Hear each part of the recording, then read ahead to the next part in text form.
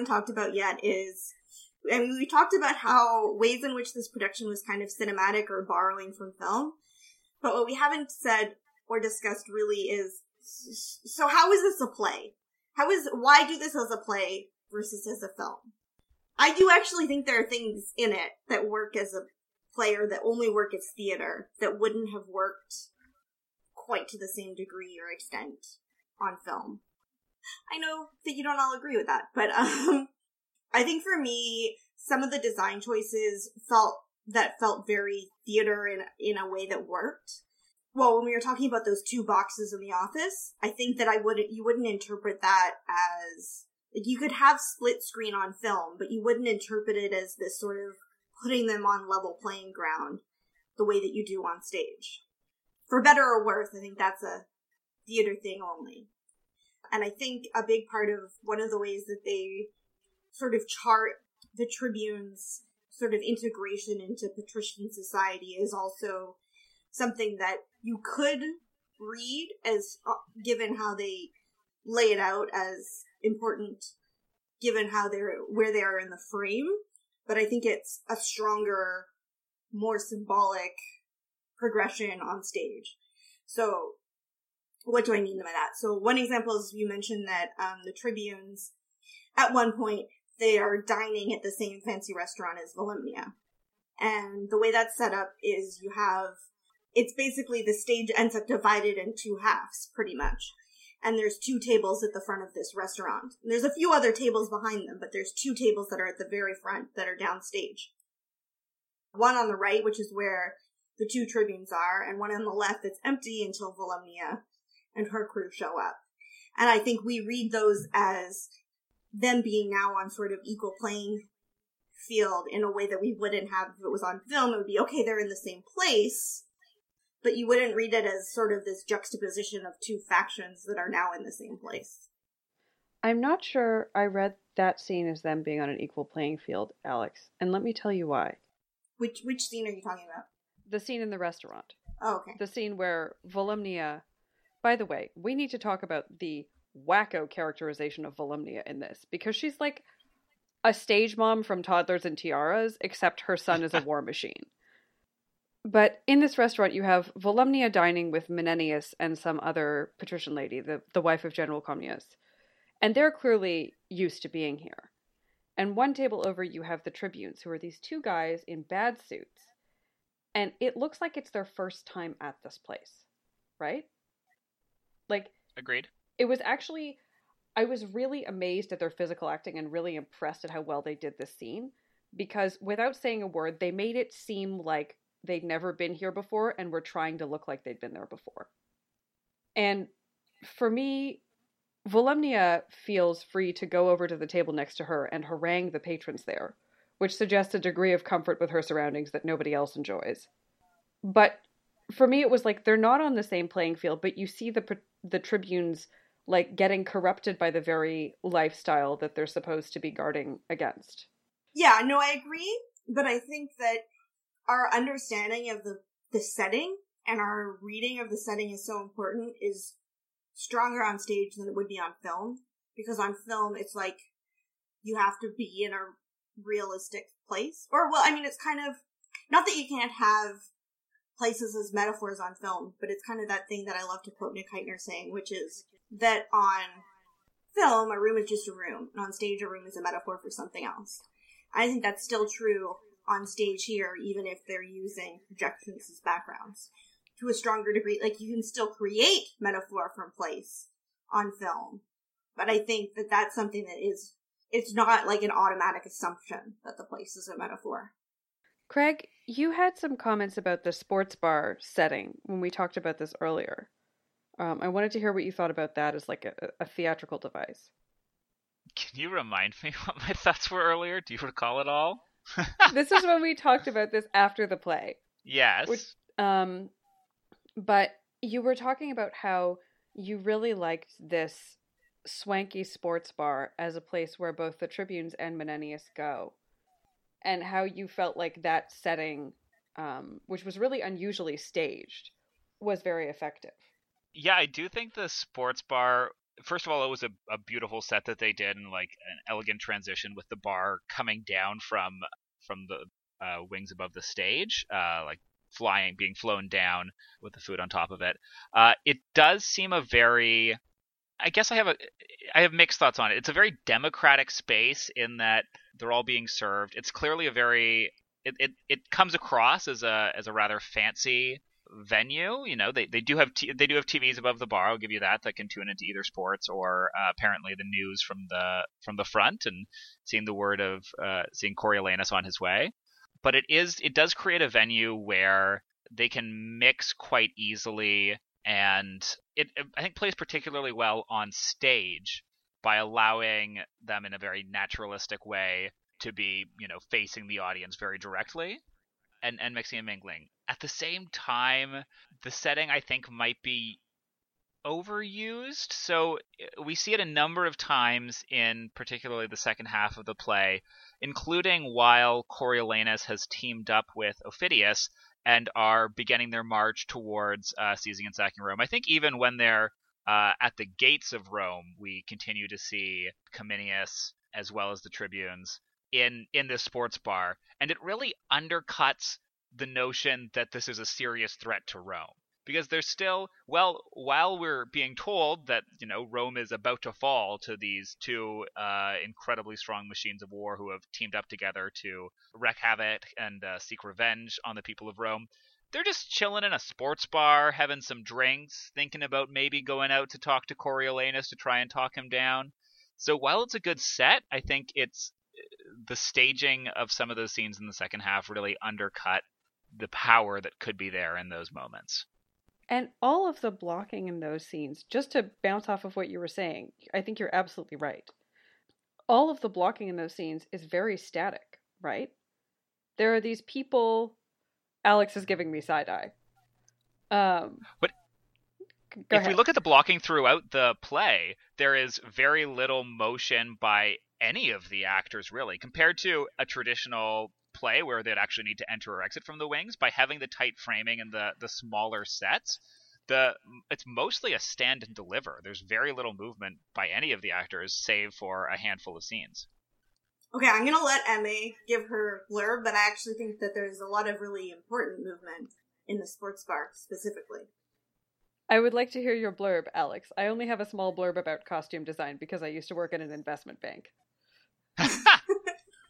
Okay, well, the bar is another one of those places that they've set up as a left side and a right side.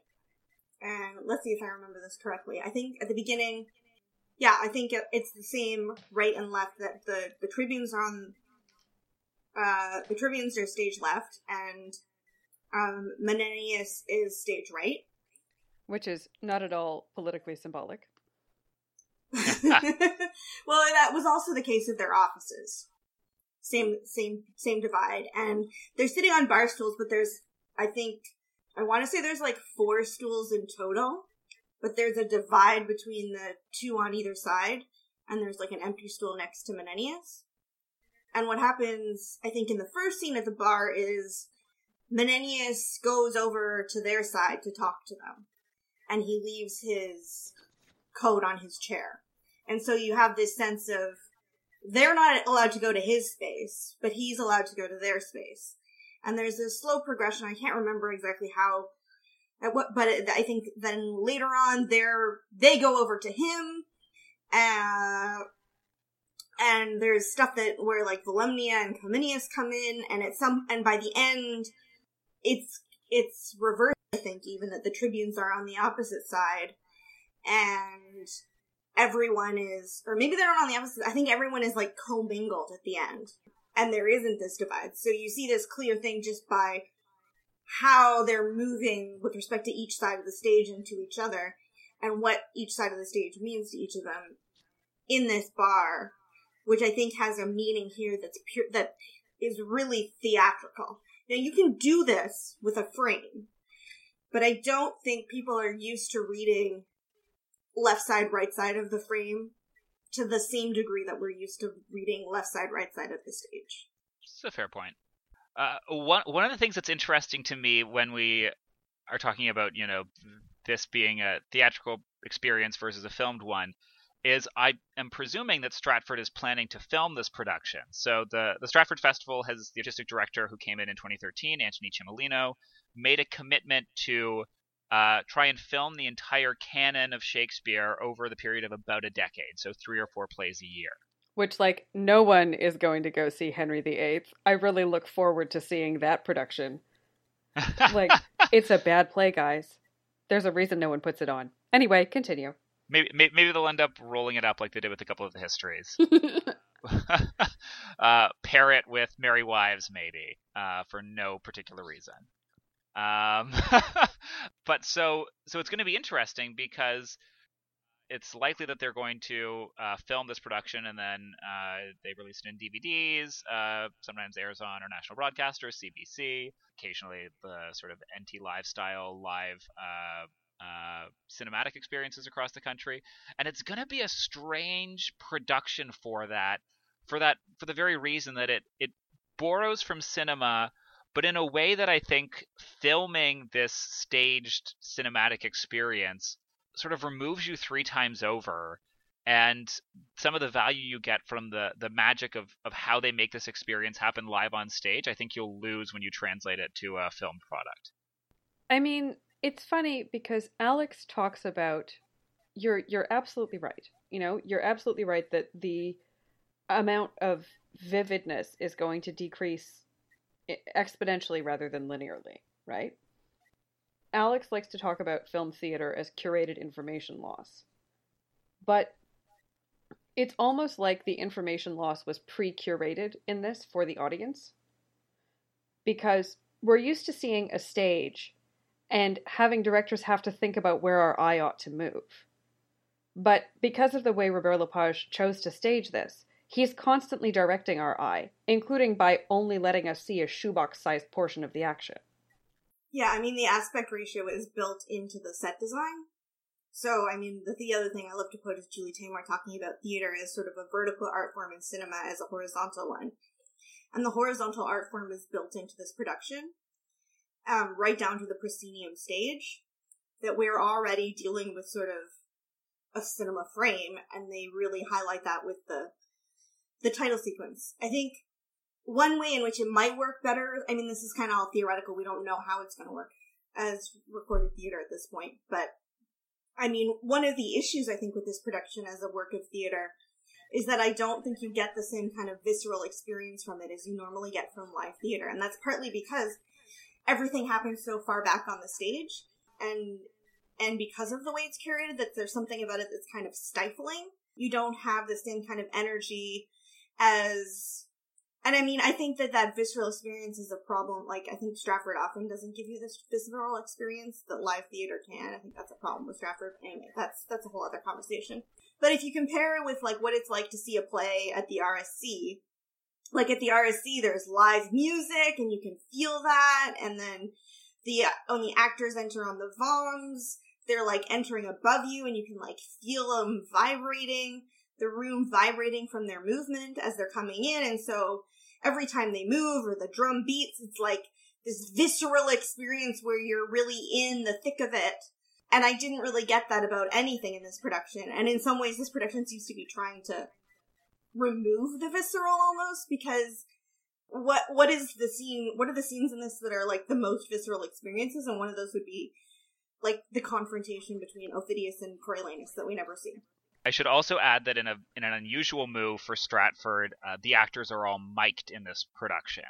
So traditionally at Stratford, it's pure projection to fill any of their theaters, with the exception of the musicals where they're mic'd. But in this production, Lepage has made the choice to mic the actors throughout, which I think also removes some of that visceral experience of, you know, really hearing their voice throughout. And I think with the mics, like, the only reason for it that I'm aware of is that when they're in rooms that are supposed to be big rooms, they do put an echo on the voices of the actors. One of the more visceral moments that gets cut down is, like, the climactic scene of the play, where after so many people have tried and failed to appeal to Coriolanus' sense of mercy, his mother, his wife, and his child literally go and beg for Rome. And it's one of the most emotional scenes of the play because there are two relationships warring there. There's the relationship between Coriolanus and Aufidius versus the relationship between Coriolanus and his mother. And there's supposed to be this interesting line where, his mother gives this... Also Coriolanus and his pride. Yes. Yes. The true romance of this play. But there's supposed to be this moment where his mother sways him or almost overpowers him, and he buckles and breaks down, and everybody around them sees Coriolanus give in. And at one point during this, he actually appeals to Aufidius, who says, "I was moved withal." And the delivery of that line tells you so much about how this play conceives of Aufidius. And we don't get it. And they cut it, yeah. Yep. In fact, you don't even get Coriolanus' breakdown. There is no conclusion to that scene. It's like they didn't understand what was dramatic about this play. They did have the moment with the line of, "Oh, mother, what have you done?" But breaking from the text and the scripted stage directions, they actually have Volumnia leave the stage in advance of him delivering that line, whereas he's supposed to deliver it whilst holding her hand. And it's one of those boxed off moments, too, isn't it? They've turned him into, a portrait. The stage is like a portrait of him. Yes, at the far right-hand side. And it's not so much that the stage is empty, although everyone else has filed off stage. They make it clear that Coriolanus is alone. And then they choose to shrink the aspect ratio such that the only thing you can see is Coriolanus, which is very peculiar. Yeah. I don't understand it at all. I guess this may be an opportune time for us to move to how this production treats the play's central relationships. Because Coriolanus is a really unusual play in the sense that there's very few set speeches or monologues. Characters don't speak to the audience very often. And you can conceive of the play as a series of dyads, a series of relationships between two individual characters. And I don't think this production had a clear vision of how those relationships work or how they interact with one another.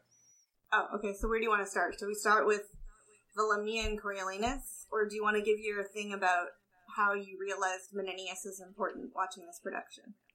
I don't remember my thing about Menenius, so...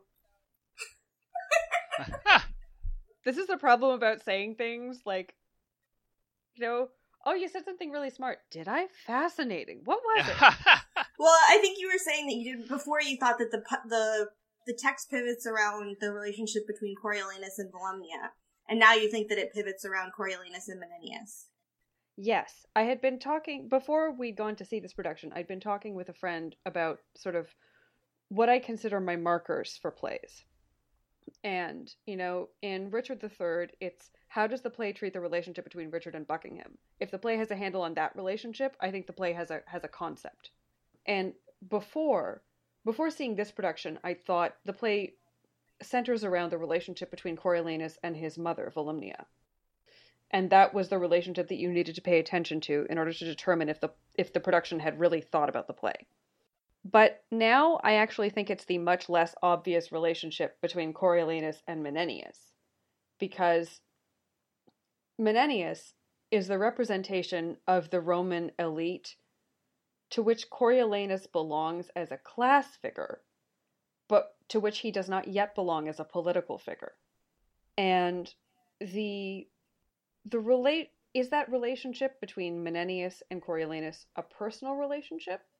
Is it a relationship of convenience? Are these people who have genuine affection for one another? Are these people who know each other because they're useful to one another? How do we understand Coriolanus' relationship to the class he is in writ large? I think also, for me, Menenius is kind of like a feste figure in the sense that he is the only character really who interacts with every other character, who has entry into all of the households, all over the room.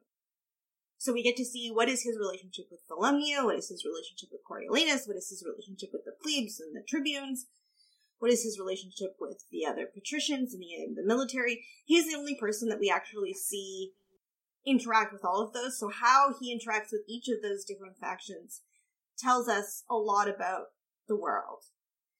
So I think almost even more so than a given central relationship, who is Menenius and how does he relate to everyone else maybe tells us what this particular production is.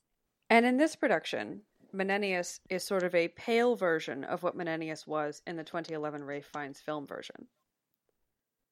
In the 2011 Sorry, Alex, I interrupted you. Oh, I was just going to add, and in the Donmar production, because Mark Gaddis's Menenius was terrific in that. Yes, but I also don't think this Menenius was modeled on the Mark Gaddis Menenius. Oh, yeah, no, it was closer to the Ralph Fiennes one. But I just mean that if we're talking about the importance of Menenius and how much they affect the world, this Menenius is kind of forgettable in a way that, like, Mark Gaddis stole all the scenes. Mm-hmm. Brian Cox in the Ralph Fiennes one, he didn't steal all the scenes, but he was, like, an important presence, and actually Ralph Fiennes almost let him steal the movie in a way by having him commit suicide so that Coriolanus is not the only person that dies. Anyway, that's, like, the one big problem with the Ralph Fiennes film, but, you go ahead. So, Menenius is probably a good entry into the ways in which this production ripped off the 2011 Ralph Fiennes film version. In that, this Menenius is basically the character of Menenius from the 2011 Ralph Fiennes film version, right down to interactions with the tribunes in the same bar, which is a central part of the 2011 Ralph Fiennes film version. And the Menenius in this play is kind of a sleazy political operator. And he physically resembles Paul Manafort, and I don't know how much that resemblance was deliberate, but this Menenius feels like he's ingratiated himself with Volumnia, who is stage managing her son's political career. But there doesn't seem to be genuine affection between Menenius and anybody else on stage. Yeah, and if, like, we compare this to, say, just as far as how the role of Menenius has been important in other productions, if we compare it with the Donmar production, the Menenius is sort of, he's very gregarious. He's very much, he really can fit in with the plebes and hang with them. And that kind of fits in with that Coriolanus who cries and is sort of someone likable. Like, this is a production about sort of, I don't know, I hate the word humanizing, but it is kind of like about trying to humanize all of those characters and make them sort of more multidimensional. No, I don't think that's fair, because I think the characters in the Ralph Fiennes one are multidimensional, but I think it's trying to, like, bring them, oh god, I'm gonna use another word I hate, or the expression I hate, like, kind of, like, bring them down to earth, make them kind of... More sympathetic?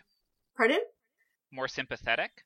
More sympathetic is part of it, but it also just kind of more directly relatable. Like, you can relate to Coriolanus generally as, like, I understand him as, like, a concept or a character and an idea, but you don't normally think Coriolanus, that is, like, my bud, right? Like, you don't know anybody who is Coriolanus, so you might know people who have some version or trait of him.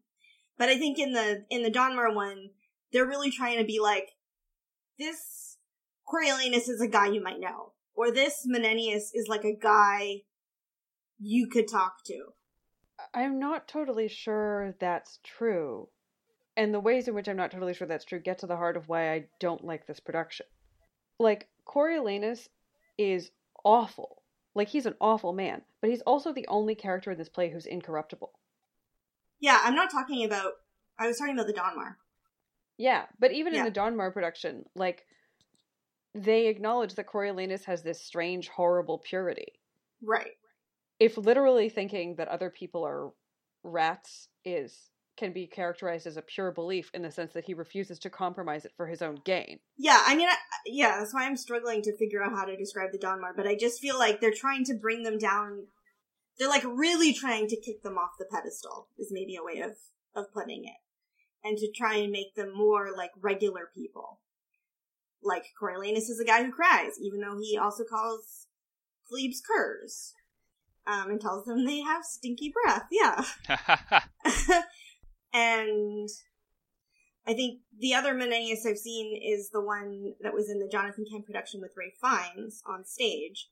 And in that one, the rationale for Coriolanus and why is he like this is because he's the only young person in a state full of old people. Like, the only other young people are plebes, but all of the patricians are old, and so that Menenius was played by Oliver Ford Davies, who even back then, like, was white-haired and looked old.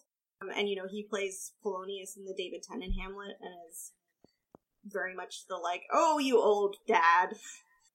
And so then you understand, because of the way he is, like, and how he looks down on the tribunes, but at least can be diplomatic with them, and how he is sort of the representation of the people that Coriolanus has to interact with, which are people are too old to be his friends, his contemporaries, and that he's just been isolated, and that's why he has no social skills.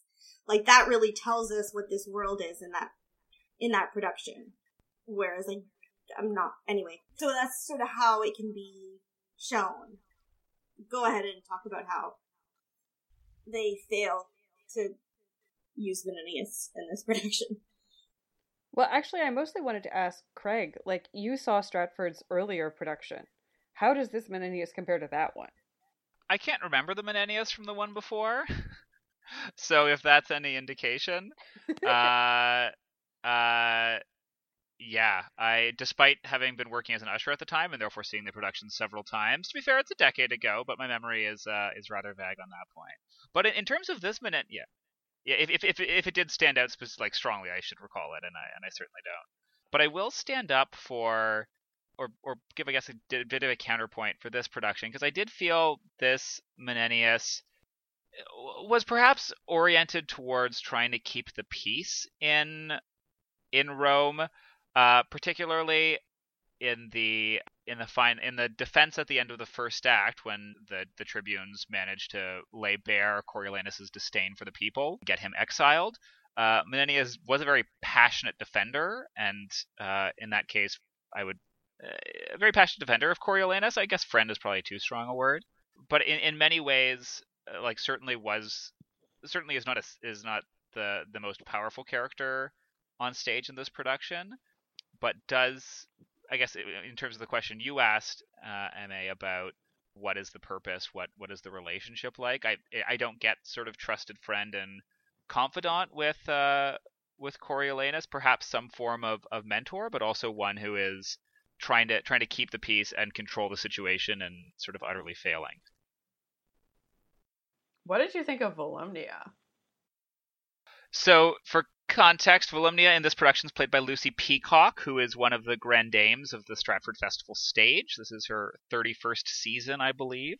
And so I think it's fair to say she steals the show in this production, in volume, in emotional dynamism, in volume. And I think for me the question is this intentional, or did she literally steal the show? My inclination is a bit of column A, a bit of column B. We should note here that one of the distinctive features about this production is that Volumnia's relationship with Coriolanus, which is deeply messed up no matter what you do, here is played for laughs.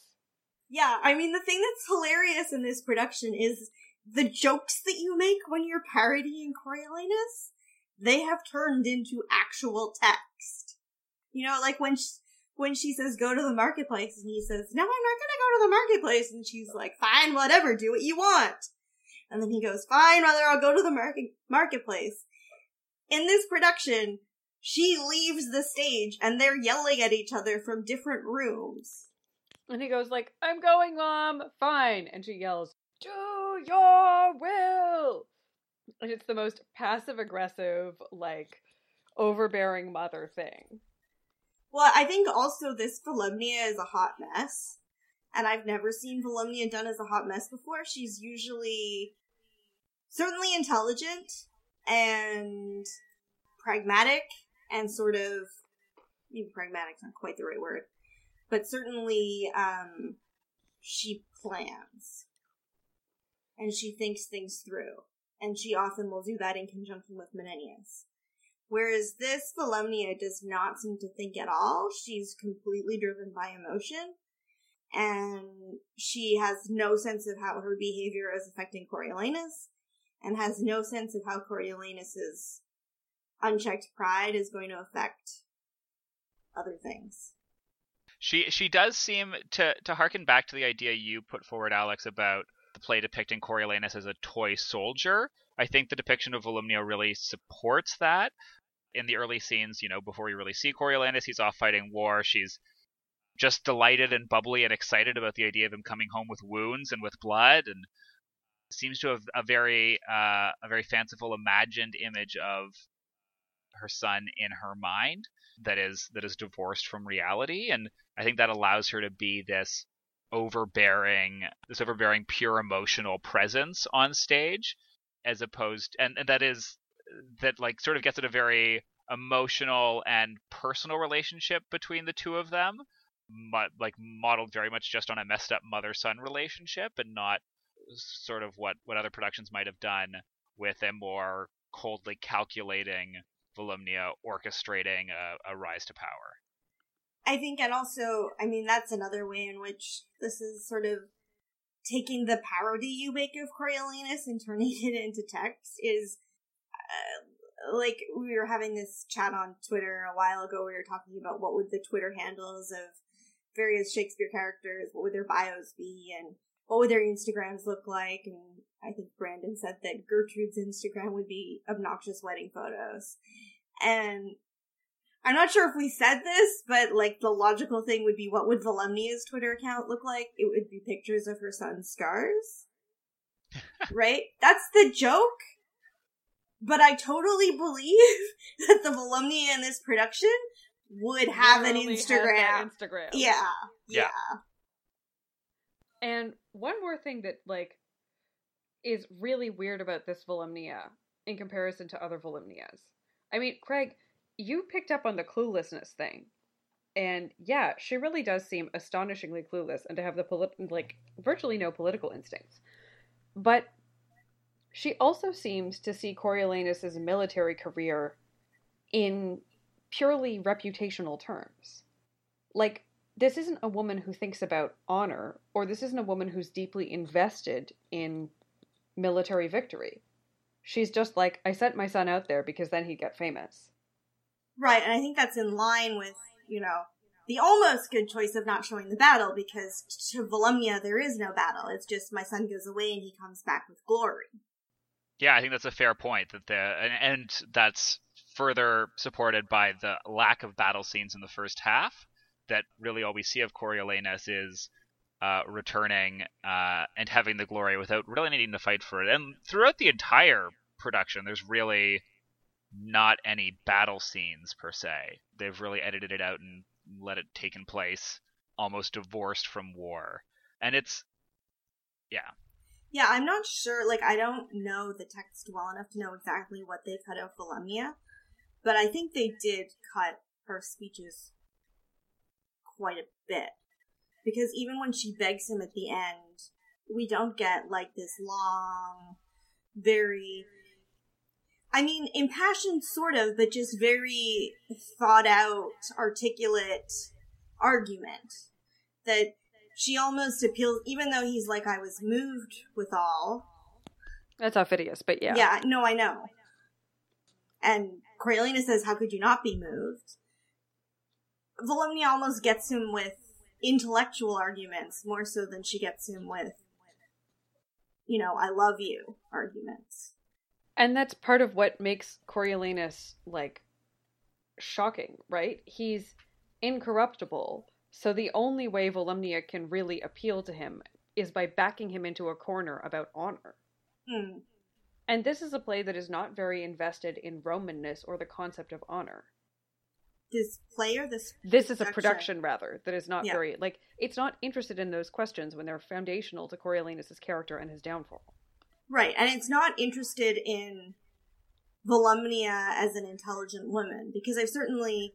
One of the ways that I've seen Volumnia played, and I'm not saying this is the way to play her, but one way of playing her is that if she were a man, she could do what Coriolanus does, but better.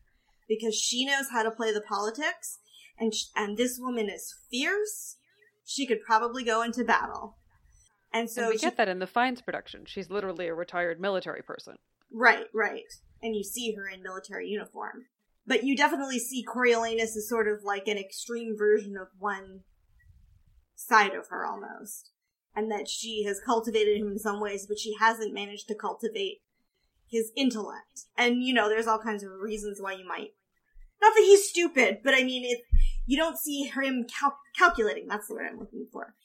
He's not calculating in the same way that Volumnia and Menenius are. He's weirdly ingenuous, which is the one redeeming characteristic of Coriolanus. Yes. Like, he's genuinely totally incorruptible. One of the things that's interesting with this production is I think that Robert Lepage just switched ideas halfway through the play about what he thought Coriolanus is about. The first half is very much quite literally, yes. Yeah. the first act, which ends at the banishment. I think that's the act break. Is that where it ends? Because we go straight to the car there, right? Oh my god, we haven't talked about the car. You guys, we need to talk about the car. Where is the act break? I'm trying to... I think the act break... Oh, fuck. When is the act break? He's banished before the act break, isn't he? Or is it after? No, he's banished before the act break. But I think he goes straight to the car, right? The act break doesn't come until after he said goodbye to everyone. You're right, and he goes, and he has that scene with, what's his face, Aufidius, where Aufidius is like, I was happy on my wedding day, but now I'm really, really happy that you're here. Is that before the act break? I think that's second act. I thought that was second act. I can't remember. I thought that was first act. There's thought both that was the car scene and there's an airplane scene. The airplane scene is him coming home from battle. Right. The airplane scene was great, in fairness. The car scene is him going to Antium. I'm trying to remember, because I remember he shows up in Antium and then they're like, he's outside of a place in Antium. But I think the silhouettes, isn't that how it opens? Maybe. Silhouettes?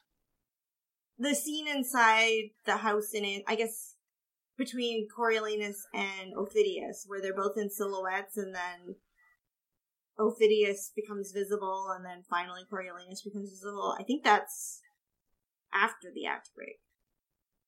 Oh boy. That's after the act break, but I don't think it's the break. Okay, let's just not talk about where the act breaks. Seems fair, but we really need to talk about the car. We do need to talk about the car.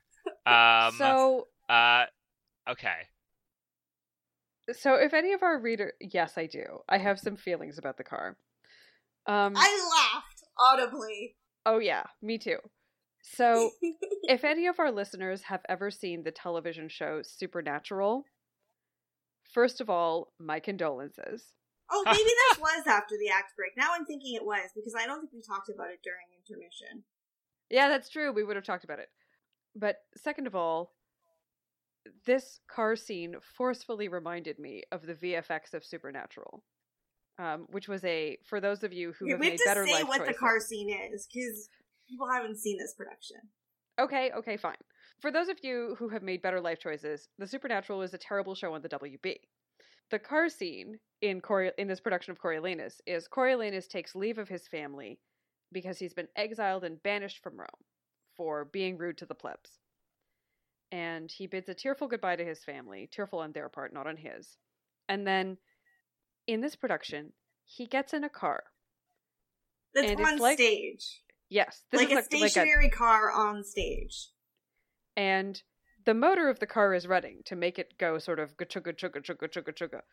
And in the background, there is projected the road passing, and then forests, and then mountains, and then different forests, while the car vibrates on stage but remains stationary. It's like a terrible bad old movie. Yeah. There's also projections on the car of, when it's raining, projections of the rain being washed over the car, the hubcap spinning on the vehicle as well. It was superfluous. That it did serve to show the distance of the exile, but in a little bit of a heavy-handed, over-the-top way. I actually LOL'd. Me too. It was great. I can verify that Alex laughed. Other people were not laughing, I should say. I laughed. I guess you laughed. I did not laugh, but I did find it mildly amusing. But it like that sort of helps highlight the trend. I'm going to pretend this is a segue into what I want to talk about, because that was entirely gratuitous. But the first half of the play really seems to be, having stripped out nearly all of the battle scenes in the war, it's really a chamber drama for power control of the Senate that's being played out amongst the various factions, and Coriolanus as an ill-fitting politician who can't canvass right and who hates the people. It really seems to view Coriolanus through political rather than military eyes. And then everything changes in the second act that turns, basically, it focuses in on the relationship between Ophidius and Coriolanus to, like, really the exclusion of most other action, I would suggest, in sort of that second half. Yeah, and then at some point it becomes the Ophidius play. The relationship between Coriolanus and Ophidius, and how the second act is basically Graham Abbey on stage. Okay, so I loved Ophidius. I know that you guys didn't like him as much as I did. Unpopular opinion. I quite like him as well. Love Graham Abbey. Let him direct. He was in a different play than everybody else was. But in that play, But was that his fault, or was that everyone else's fault? Well, okay, to be fair, I actually think the fact that he was in a different play was purposeful. Tell me more. Okay, so the fact that they don't actually show the battle scene between Coriolanus and Ophidius means that the only person who knows what happened there, aside from Coriolanus, is Ophidius. The audience doesn't know. No one else was there. There were no other people on stage. The only people that know about it is Coriolanus and Ophidius. And all we know about it is that there was a standoff, not maybe the right word, but there was some kind of confrontation battle between them, because So what this means is that Ophidius is sort of uniquely placed to understand Coriolanus as a military person in a way that nobody in Rome understands. He understands that this is a military guy. He understands, in a way, he understands Coriolanus better than anybody else. And what he understands especially, which, Volumnia doesn't understand, and which even Menenius doesn't really understand, is that Coriolanus is somebody who has to be managed. And when you look at the difference between how Ophidius behaves physically and how Coriolanus behaves physically, Ophidius is very still. Ophidius is very watchful. Ophidius is always next to Coriolanus. And you get this sense that he is handling him. And that includes the fact that that as soon as things start to get out of hand, we hear Ophidius saying, Coriolanus thinks that he's better than he is. I'm gonna kill this guy. There is never a point at which you feel like Ophidius doesn't understand what's going on and doesn't have a plan. And that's a huge contrast to Volumnia the hot mess, who's just, I'm gonna have feelings all over the place. I don't really have a plan. So I think in the context of this production, that's an interesting choice. And those things all kind of work. The problem is that haven't really set up Ophidius as the rival that he is. So I can read into that because I know the play. And so I can kind of get that, but I don't think, Coriolanus is not like Midsummer Night's Dream or Hamlet in the sense that it is in conversation with the text, and everybody seeing it is having a conversation between this production and the text and all the other productions they've seen. Because chances are, most people in the audience, they haven't read Coriolanus. And chances are they haven't seen Coriolanus performed, because last time it was performed was 10 years ago. So, and it's not a popular play, it's not well known, it's not studied. Probably you didn't even, none of us, well, Craig saw it because he was working. I didn't even know there was a production in 2006. I read it because I went through a phase where I read everything, and I thought it was terrible. But, like, I didn't even know it was there and that I missed it. But, like, I know that I missed Timon, and that's on my radar now. Like, Coriolanus was so completely off my radar, I didn't know anything about it until the Ralph Fiennes film. And then I became a super fan. So it's already this play that you can't assume that it's in conversation with, like, the understanding of the play. Like, at least, even if you've never seen Lear and never read Lear, you probably know that Lear is about an old guy who gives away his kingdom and his daughters are awful. Right? Like, you might not know anything else, but you know that, and then he, like, becomes a crazy old man. And he has a fool. Like, those are sort of things that are within the cultural air. Pick it up by osmosis. Which happens by water. Not a science podcast. You heard it here first. Sorry, I teach science. I taught osmosis, so I had to correct that. Back on topic. Where was I going with this? People don't know that Ophidius is supposed to be right. So you can't. So the assumptions that I'm making about Ophidius and how he's treating Coriolanus, I think it's hard for me to separate between what I know about Ophidius and and how I am thinking about the play as the play versus this production versus other productions I've seen, versus how much of that is clear from this production. And I think a lot of it is, I'm like, okay, Lepage, I have also read Coriolanus and seen Coriolanus, and so I see what you're doing here, but I think he hasn't really earned what he's doing with Ophidius because no one else is in that place. I would suggest that in this production, Ophidius is depicted less as a rival or mirror image of Coriolanus, and more of so there's a homoerotic tension there, and there is also just a plain form of envy or of admiration that depicts between them, and so we as the audience, coming in, don't have the same respect for Ophidius because we have not seen him in battle. But we do see him, they do keep in the text in the second half where, Ophidius is chafing at the fact that Coriolanus is taking over lead control and that they were supposed to be sharing command of the army on the approach to Rome, and all of a sudden he's taken it over. And there's the suspicion of what Coriolanus may do, that Ophidius is seen as a lesser man who, towards the end, has the chance to cut him out and sort of take his place, take back control and or leap him. Which they do by, killing Coriolanus. And we should talk about the death scene. But one of the things I wanted to say is how this portrayal of Ophidius... Alex, I think you're giving this production a little too much credit. But how this production of Ophidius, of Coriolanus, sort of pales in comparison to the 2011 film version. Which... Yeah, literally everything does. I think... This pales comparison, though, to the Donmar production, which I have major problems with. Yes. I understand that do not let the best be the enemy of the good.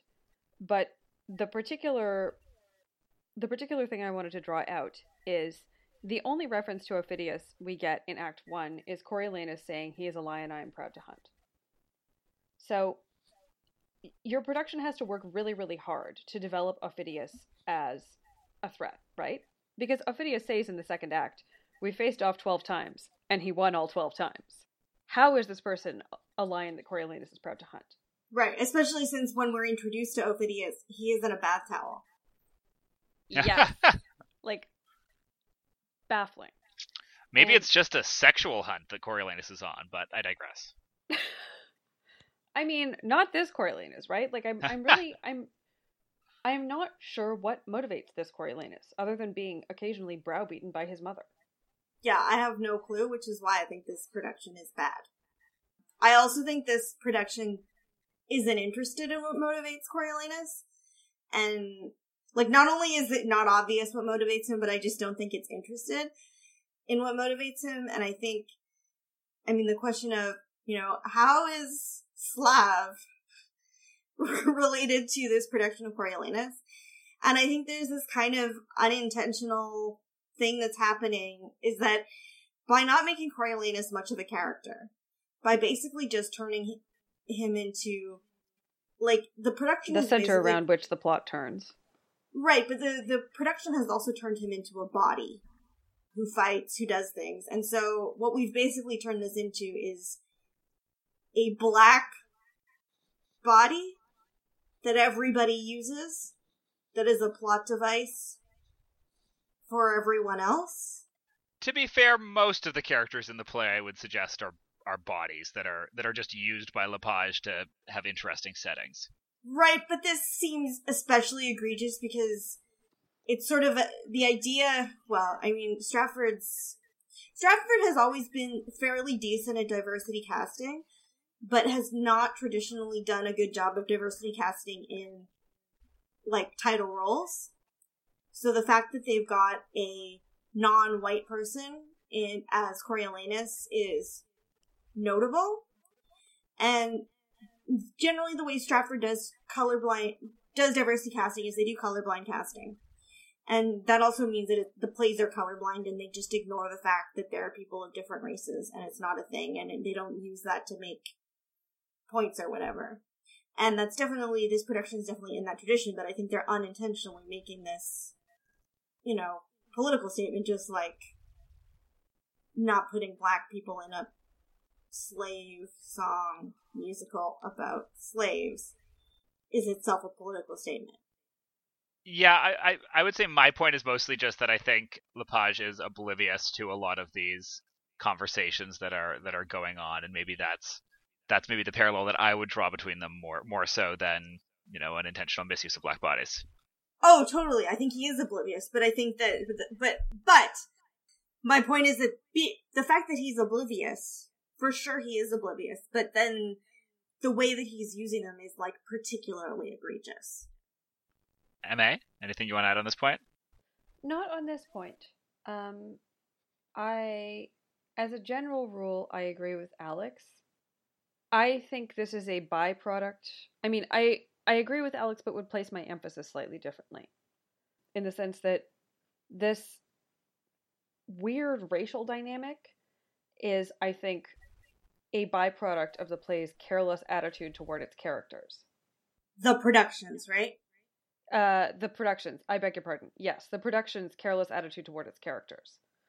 And my biggest problems with this production were when it failed to be thoughtful about those characters. Yeah, so I think, and this might be an interesting point to add in about the rehearsal process for this production.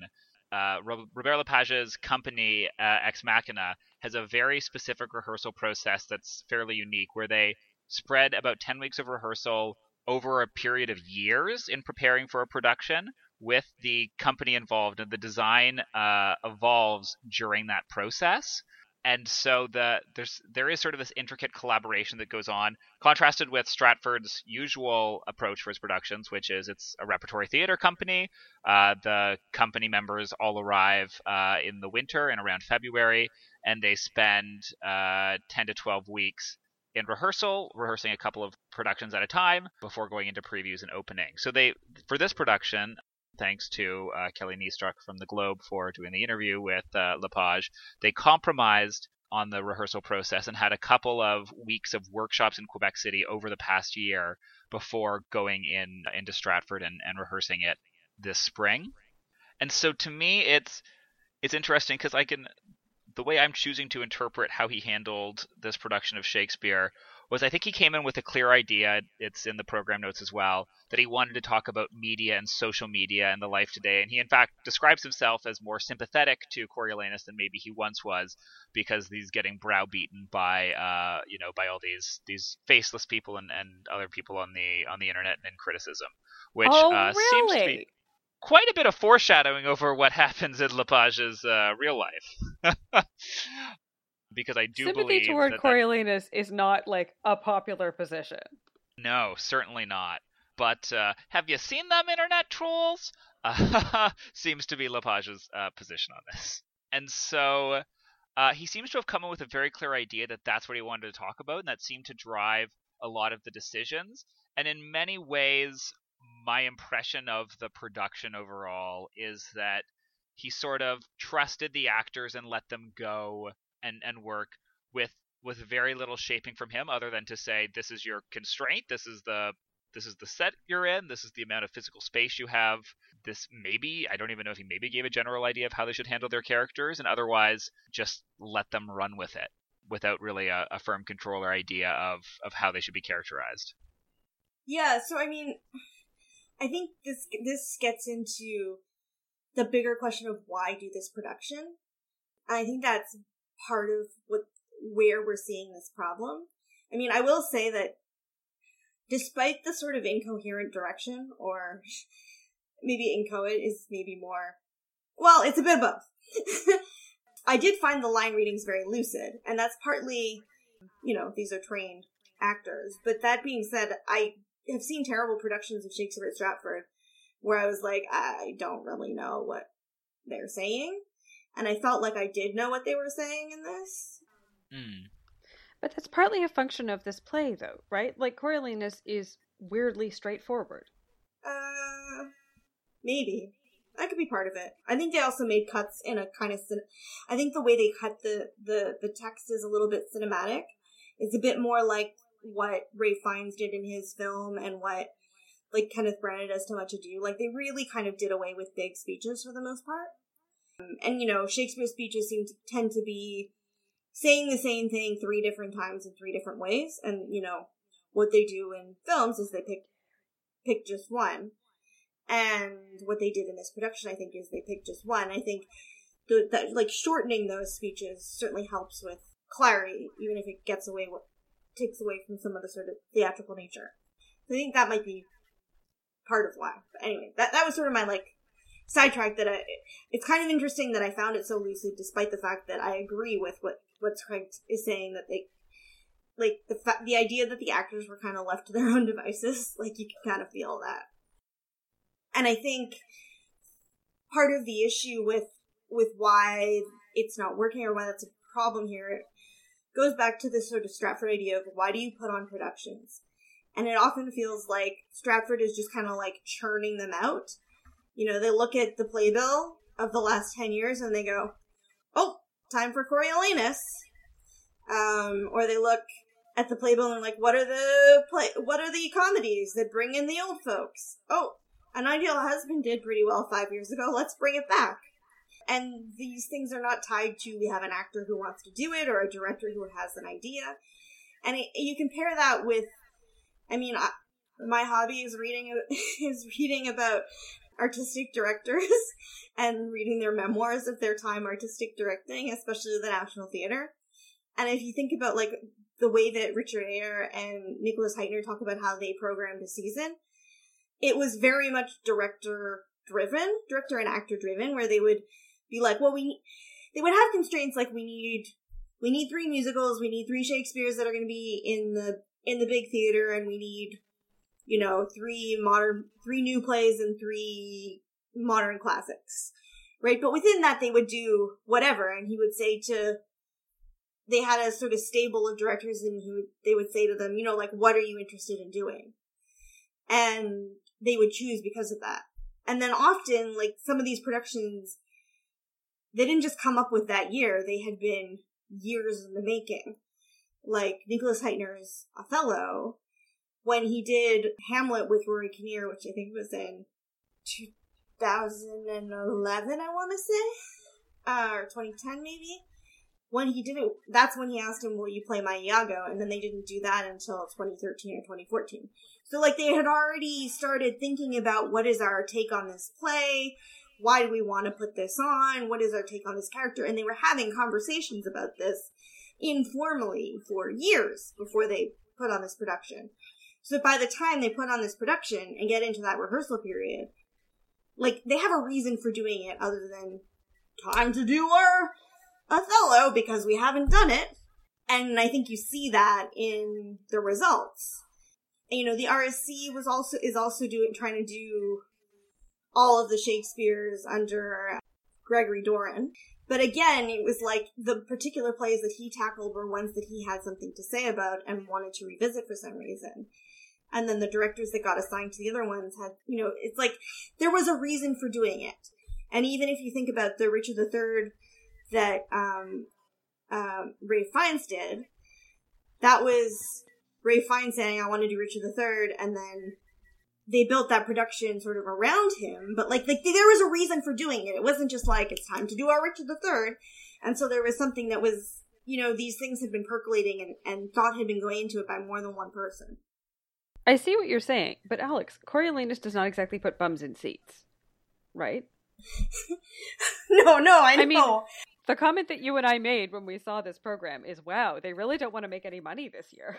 Yeah. That was my comment, which Cimolino faved on Twitter. Although in terms of this production, I think they did... I feel like this was a choice. They obviously wanted to work with Lepage for a while, and I think this was a play that Lepage wanted to do. To the extent that this production actually is being mounted at Stratford this year in English, and they are remounting the production in French in Montreal next year through Théâtre du Nouveau Monde.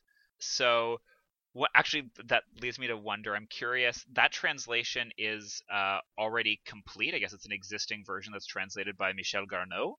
And so I'm curious whether the edits they made in the English script are based on that French translation and any edits made there. I would be very curious to investigate that. So I guess I would say yes, to some extent. Stratford certainly does operate on a clock and on sometimes drawing by individuals. But in this case, I feel like the choice was one driven by Robert Lepage, where I think we can critique is he doesn't necessarily, I think, have anything overly profound to say in the production. Well, and I think also the fact that he's going to remount it in French. Not that you're going to get English actors who don't speak French to do the production in French, but the fact that he's planning to remount it seems that this is not really... Like, that is in itself a way of saying, I don't give a shit about the actors. That the actors are just my pawns that I'm going to put in place, and it's interchangeable. Because generally when you remount productions, especially, they're generally not done in different languages, but generally when you remount productions within a year, you retain cast, director, set, and cast is a big part of that. And the fact that he's, like,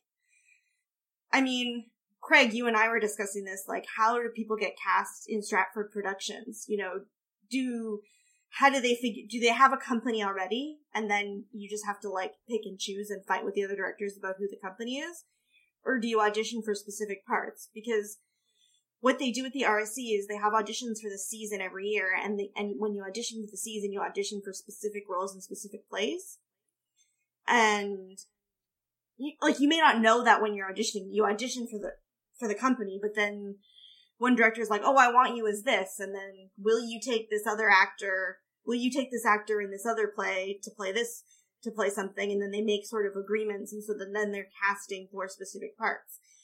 But the fact that, like, Lepage is coming in from outside, he's not bringing his own actors, like, you don't even get the sense that, like, he wants to work with these people given his demands and what a diva he was. That's maybe part of built into why, like, if he doesn't want to work with them, then that's why he's not working with them. And that may be one of the more fundamental differences between film and theater here, which is, in film, there's a tradition of auteur directors exacting control over the entire production.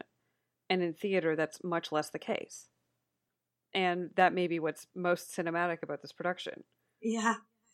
No, that's a good point, because theater is we always talk about theater as an actor's medium, even if directors are essential. And you don't get the sense that this is a director who thinks that actors matter. Maybe he thinks actors who speak French matter. Maybe it's different. I will reference once again this Globe interview done by Kelly Neestruck, which I think we might put a link to on our website. Beautiful. Where he says that he does expect the production between English and French to be radically different, just even in the terms of the fact that, he says, and I will quote from it here, I have a very different personality when I speak English and when I speak French, he says.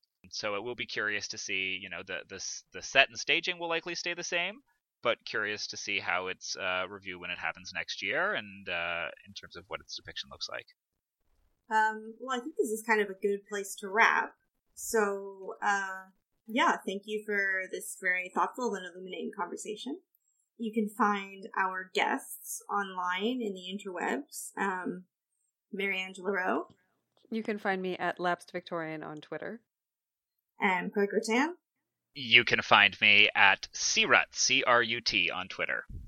And I'm Alex Heaney. You can find me at BWestCineaste, BWestCineaste. And you can find all of us at the 21st Folio Twitter account, which is at 21st Folio, 21ST, the numbers 21STFOLIO. And you can check out our website, 21stfolio.com, 21stfolio.com. And find us also at, well, Mariangela and I, you can find at 7th Row at 7th-row.com. And if you like this podcast, there's going to be a 7th Row podcast coming, which is not about Shakespeare. It's just about films and looking at our special issue of films. There will be some overlap of participants like me and probably MA. But that will be coming soon, so keep an eye out for that. All right. We'll be back soon.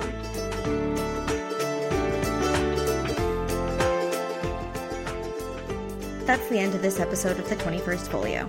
To keep up with the latest episodes, subscribe to the 21st Folio podcast on iTunes.